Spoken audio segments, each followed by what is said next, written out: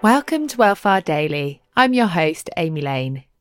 In this special snippet from a longer interview, we're joined by the extraordinary Challenge Sophie, or Sophie Roberts as she might be to you.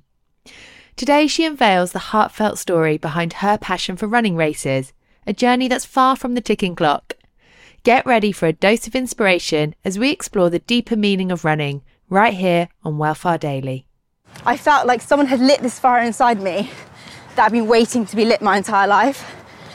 And what that felt to me was like, it was freedom, and it was a way to become the person that I wanted to become, and freedom from all the stuff that had been holding me back.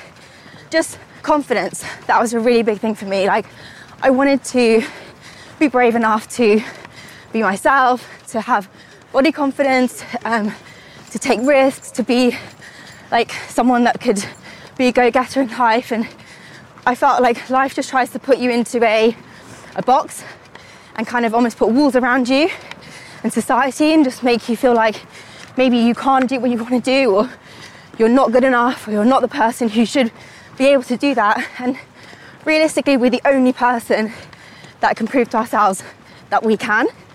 And I think that is the most powerful and valuable lesson we can ever prove to ourselves, is that we can.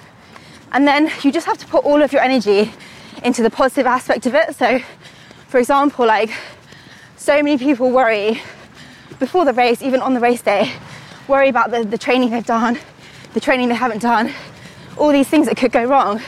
Every single energy that you use in a negative way is energy that you need to put towards you completing that race.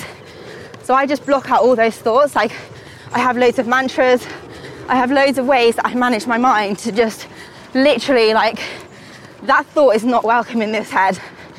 And I'm just resolute that I'm going to complete it, because I want to be the person that does. Just don't entertain the negativity. Ultimately, if and when you do complete that challenge, you will be a different person. You will wake up the next day, you will absolutely be a different person, and no one will ever be able to take that away from you. Thanks for tuning in to today's Welfare Daily. Remember, if you like the show, then you can listen to the full episodes here on Spotify. And please don't forget to rate and review so other runners can find us too.